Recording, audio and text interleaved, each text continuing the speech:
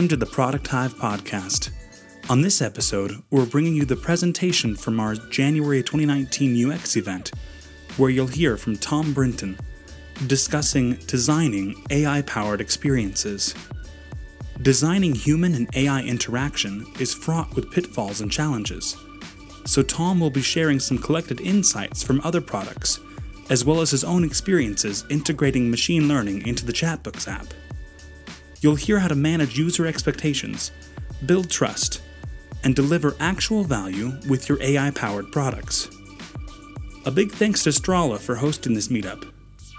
And finally, be sure to join our community on Slack, where there's always lots of great conversation happening about UX, product management, and more. You can get an invite to our Slack group and find more information about Product Hive at producthive.org. So now, let's hear designing AI-powered experiences, creating AI products users actually like.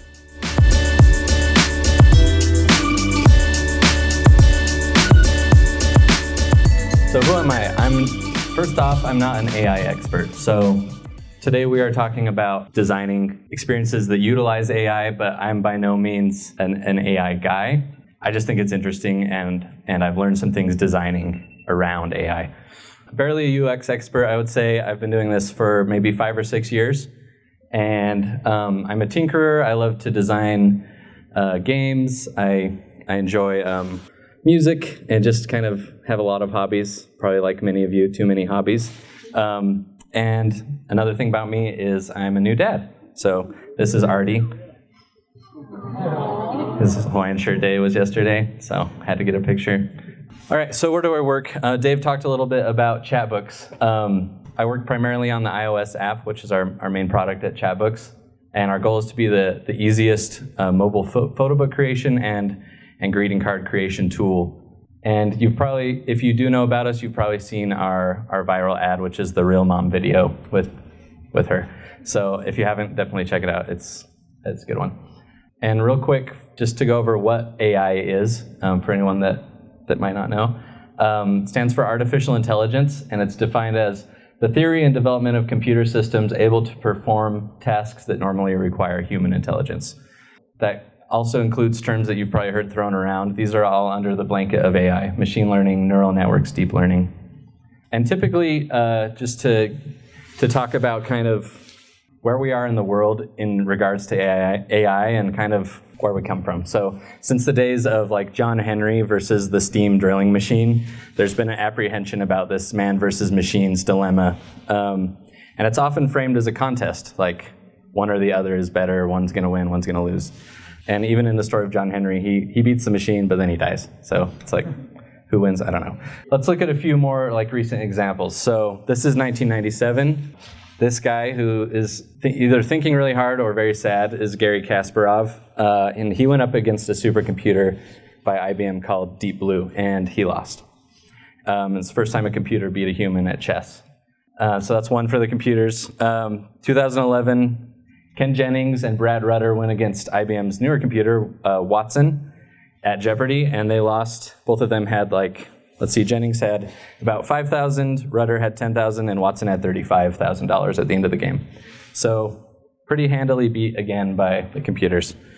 And then in 2016, you probably heard of this, Google made something called AlphaGo that beat Lee Sedol and he was the world champion in Go. This is a game that was thought too complex because there were so many possible moves for a computer to compete at, but using neural networks trained on like 30 million games or something, they were able to beat him. So yeah, so 3-0, it's not looking that great for humans, right? And that's kind of the story I think that we're told a lot is like, things are bad for humans. We hear like, robots are going to take your jobs, AI will make your profession obsolete, or machines are going to kill us all. Like, that's the headlines that we see. But my question is it really a competition, or if it is, does it have to be? So my personal opinion, and I'm kind of an optimist because there are AI pessimists and optimists, is that AI never will replace people because of something I call the human factor.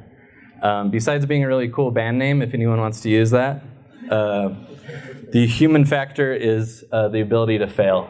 So as humans, we're not perfect, and I think that's what makes us interesting. So our failures necessitate improvisation because we fail often, and so we have to improvise, and that's where we make our creative breakthroughs, and that's what makes us creative creatures, is that we don't always do what we set out to do, and sometimes we end up with something better. So here's a basketball analogy for sports people. I'm actually not a huge sports guy, but I thought that sports are always good for analogies. So this one's for you, Maddie. I know you're a sports guy. Whenever Donovan Mitchell goes to the hoop, there's a chance that he'll miss, right? So, and that percentage changes from night to night, depending like what he ate, is he injured, etc. And his possibility of complete failure is what keeps you glued to the TV, because you never know what the outcome is going to be. So take that, and on the other hand, check out this robot. This is Q, a robot made by Toyota that can shoot using AI with near perfect accuracy. I think like it took 20,000 shots and missed like 2. And so it's pretty cool, right? But are you going to watch this for 2 hours? A couple times a week, or for a whole season, or be a fan of it your whole life? No, because it's not interesting.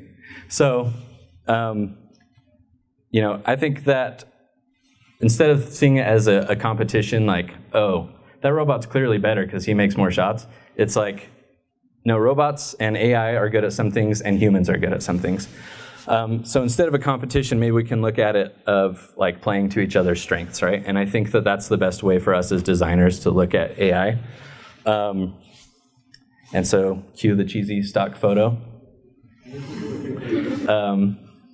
Pretty happy about that. So the task for us as UX designers, when we're working with machine learning and AI, which I believe will probably happen to all of you in your career as it becomes more and more integral to a lot of software products, is for us to find this happy place.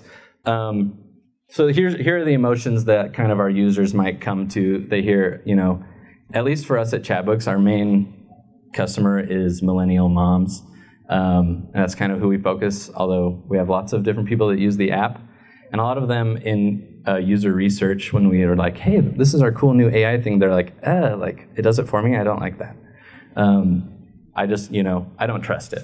And so there's this feeling of distrust that's been spawned by like these dystopian sci-fi flicks and news articles that we see. And like freaky stuff like this, like, come on, Boston Dynamics, like, why did you design these so scary? Like, this is not helping, right? And so, and he lets the other one through. Oh, man. It gets me every time. It's like the velociraptors in Jurassic Park, basically. Like, why would we want to make that? I guess we did, though. So, so let's add fear to our list of negative emotions. But as UX designers, we design experiences, and the building blocks of experiences are moments of emotion, of hopefully a positive emotion. And so we want to turn distrust to trust and fear into enjoyment. How do we do that? The first key point that I've learned is make sure that if you're adding an AI feature to a product, that it's solving a problem and that it's the right problem for your users. So this guy is super smart. This is Andrew Moore. He's the head of Google Cloud AI. And his whole thing is like, AI is not magic dust. You can't just throw AI on something and make it cool or good. So I'll just read that real quick while people are still filing in. There are a couple mistakes I see being made over and over again. When people come and say, I've got this massive amount of data, surely there's some value I can get out of it. I sit them down and have a strong talk with them. What you really need to be doing is working with a problem your customers have or your workers have. Just write down the solution you'd like to have, then work backwards and figure out what kind of automation might support this goal. Then work back to whether there's the data you need and how you collect it. So a lot of companies say, hey, we have all this data about our users. Let's make some cool machine learning thing that does something. But really you need to have a good problem that needs to be solved and then work towards getting that correct data. So let's look at a couple sample tasks for AI and determine whether they're good or bad. So I want to make an app that determines the best artwork ever. Is this a good or bad example? I think bad, because check out the animation. It's way too subjective, right? Like, there's a lot of gray area. Everyone has a different opinion on what's beautiful. And even with some data about me, you wouldn't be able to read my mind and predict like the most beautiful piece of work of art that I've ever seen. So, speaking practically here in 2019 and not in like some sci-fi universe, what's a good task for AI? Only show me photos that contain a palm tree. So to me, this is like a good task for a few reasons. It's well-defined, it's clear-cut, there's a true or false answer, or like there's a way to know if it's working, you can tell. Because the photo either has a palm tree or it doesn't. So, and with the right training, it can come close with today's technology to near perfect accuracy. So let's jump into some of my experience over the past year at Chatbooks, designing we wanted to add a new AI feature. So for you who, probably a good amount of you that aren't familiar with Chatbooks, our first big like breakaway product was the Instagram book series. So what you could do is connect to your Instagram feed, and you still can.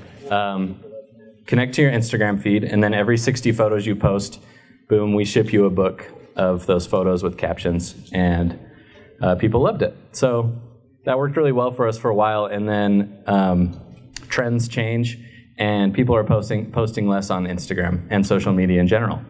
So people are printing less books at Chatbooks. So we thought, well, hey, people didn't stop taking photos, they just stopped posting them to Instagram.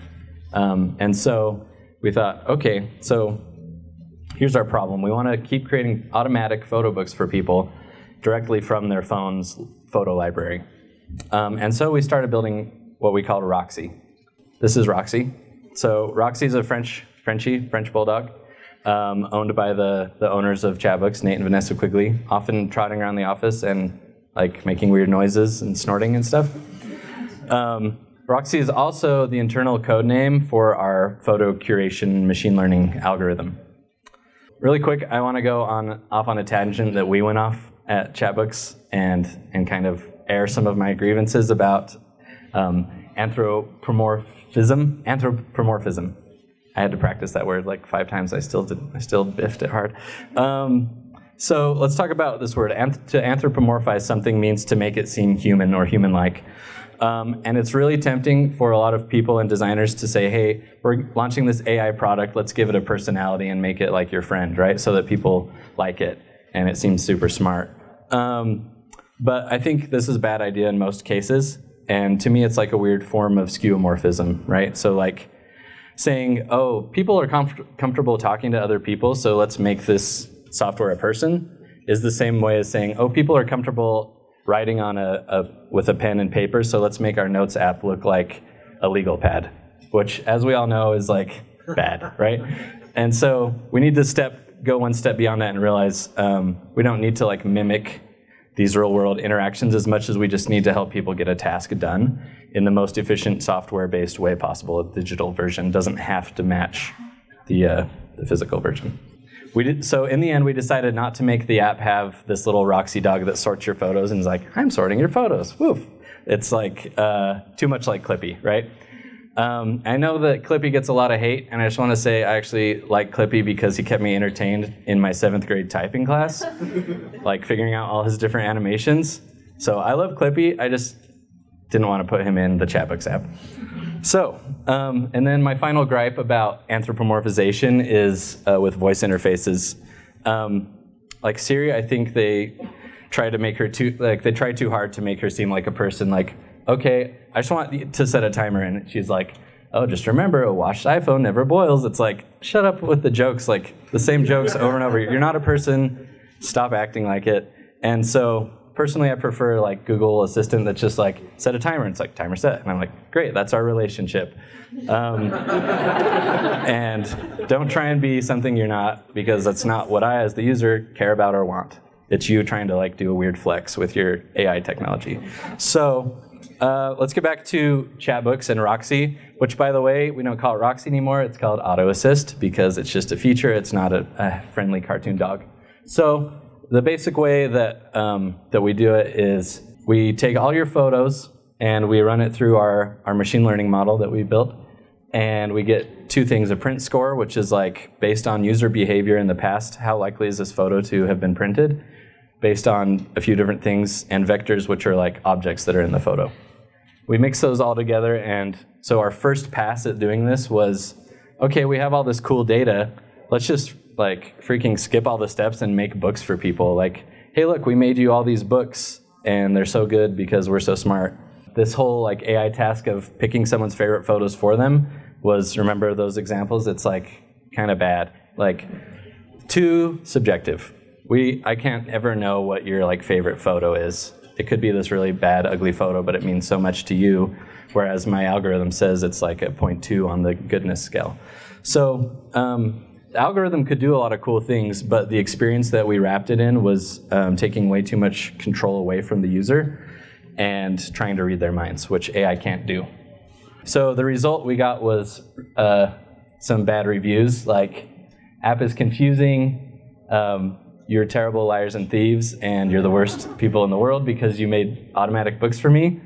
And I used to love Chatbooks, and now auto selects pictures and I hate it. It's like, we had gone too far. So we needed to walk it back a little. So that brings me to my next point, which is when you're building an AI experience, you should look for ways to assist the user without replacing the user.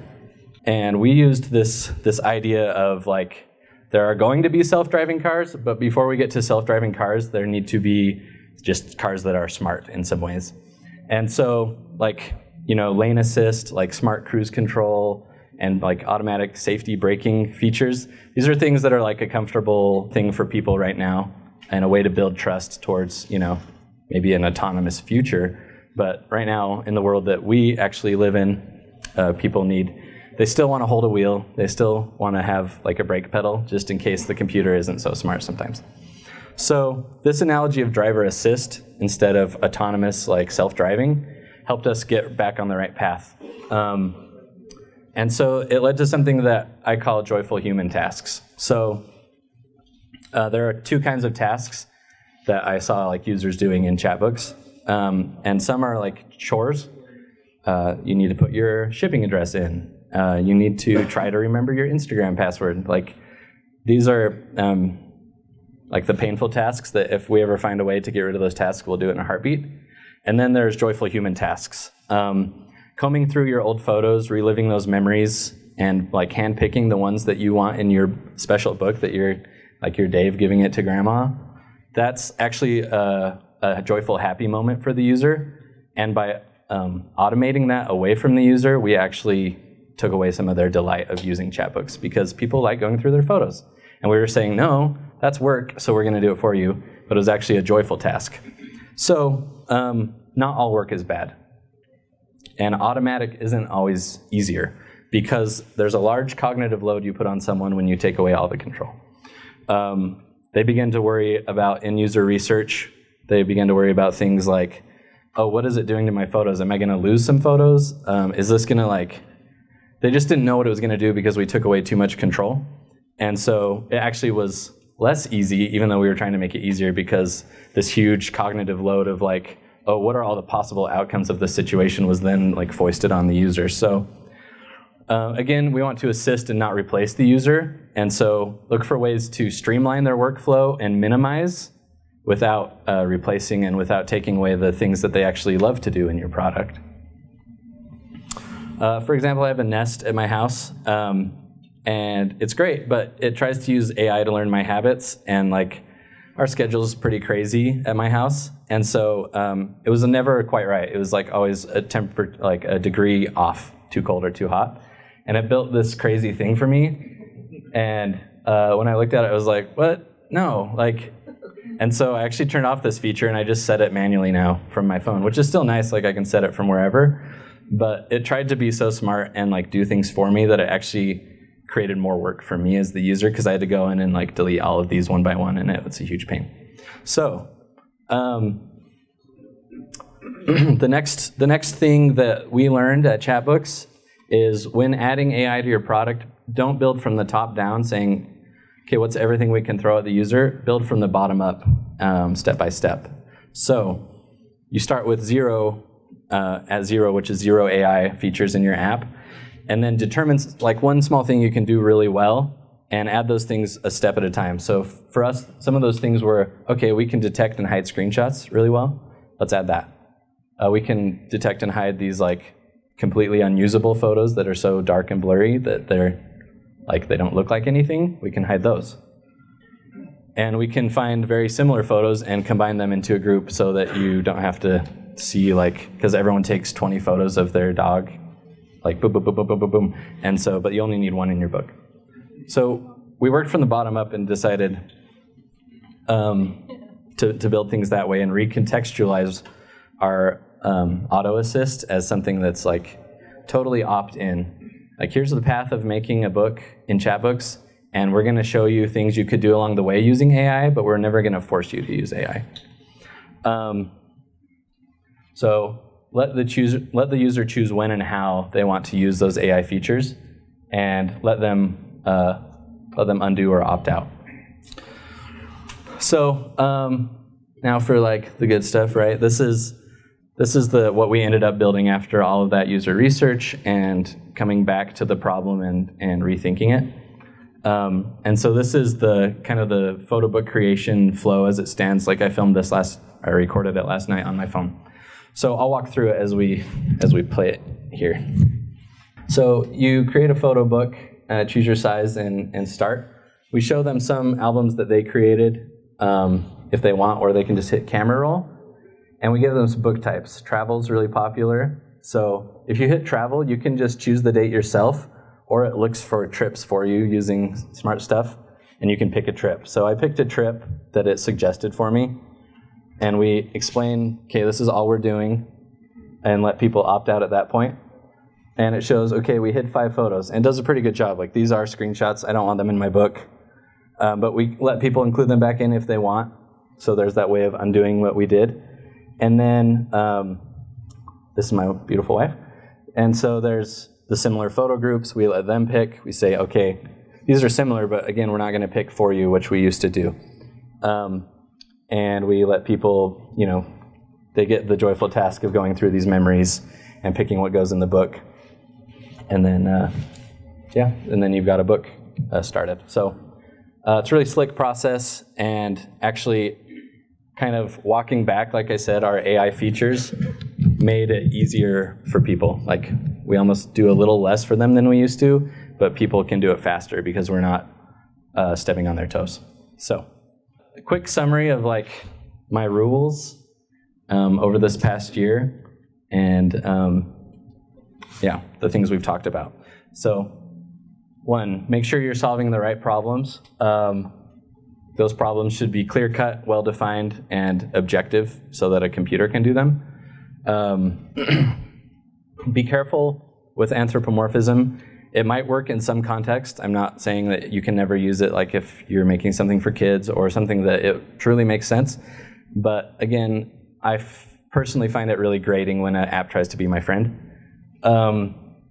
Assist and don't replace the user. We talked about that a lot. Use AI to streamline the workflow and take away the noise so the user can focus on the things they love to do, the joyful human tasks.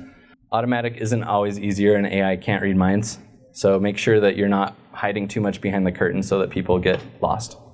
Work from the bottom up when adding features. That's just the idea of find one thing you can do well and build on that a step at a time, instead of throwing like all the spaghetti at the wall and seeing what sticks. And then let the user opt in or conversely opt out of AI features in your product. Again, those are my rules. I'm sure there's more, and when we do Q&A in a couple minutes, maybe you can tell me some things you've learned if any of you have some insights for me. And so I wanted to take those rules real quick and look at a couple AI products that are out there in the world and see if we can kind of score them on the rubric and see how they do. This first app is called Quartz. It's like a chatbot app that gets you the news, and it's supposed to kind of learn your preferences over time and So I was really excited to try it out. I tried it out like I think a year ago. So I don't know if it's changed, but basically you like talk to the app, right? Like you're texting your buddy about the news. And at first it was really cool, and I was like, okay, yeah, cool, sounds good, man. And like it would tell you, hey, this is what happened today, and it like forces you to respond like, oh yeah, emojis, I guess. And like those are cool. But actually using this app feels kind of like a chore. So a couple rules they're breaking is they're trying to make the app seem like it's your friend. It's trying to be like a person.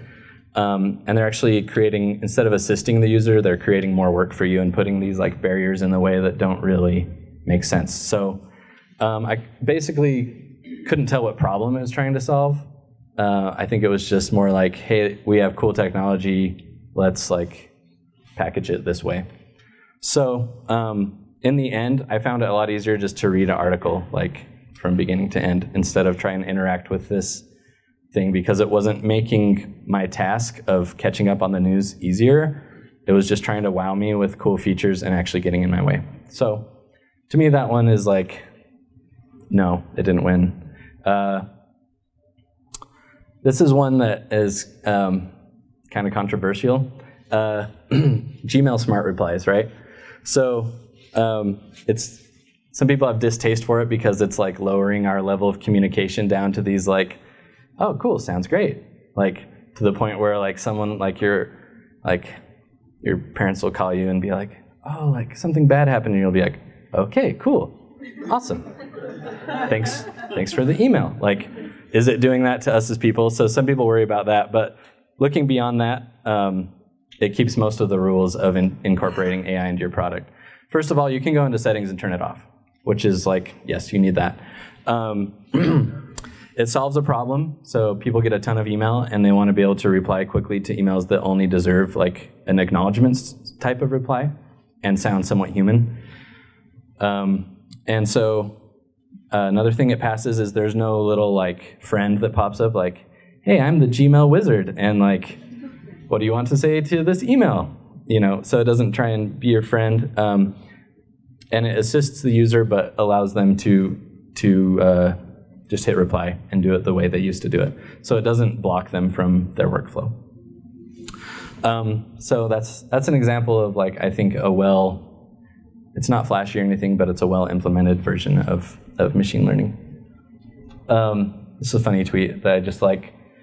My dad told me he makes decisions now by emailing himself a potential plan and reading Gmail's suggested auto-responses to determine if it's a good idea or not. If it says that's a plan, you know you're onto something. So unintended bonus features. Okay, so wrapping up. At the beginning I said man versus machine. Now I'm saying man plus machine. Pretty obvious, I think, what that means. But some of you might think I'm overly positive about like AI, the future of AI, that it's not going to kill us all. That's just my opinion, and I also like think it's really interesting to read about all the possible outcomes of AI. But I choose to focus on like a future of AI and human cooperation and build towards that future, because the future isn't designed yet. And we're designers, right? We get to do that. So I look forward to seeing, over the years, as a Utah design community, what cool experiences we build with AI and how we create this cooperation mindset with AI features. So yeah, that's it. Thanks for your time. And you can clap now.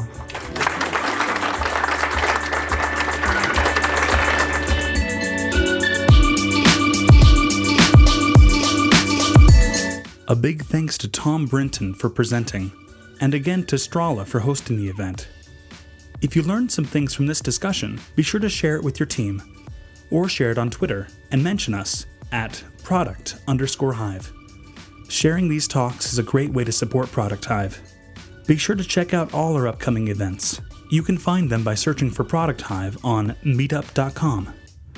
We also have a YouTube channel where you can find videos of all the past talks. Thanks for listening. We'll be back in your feed soon.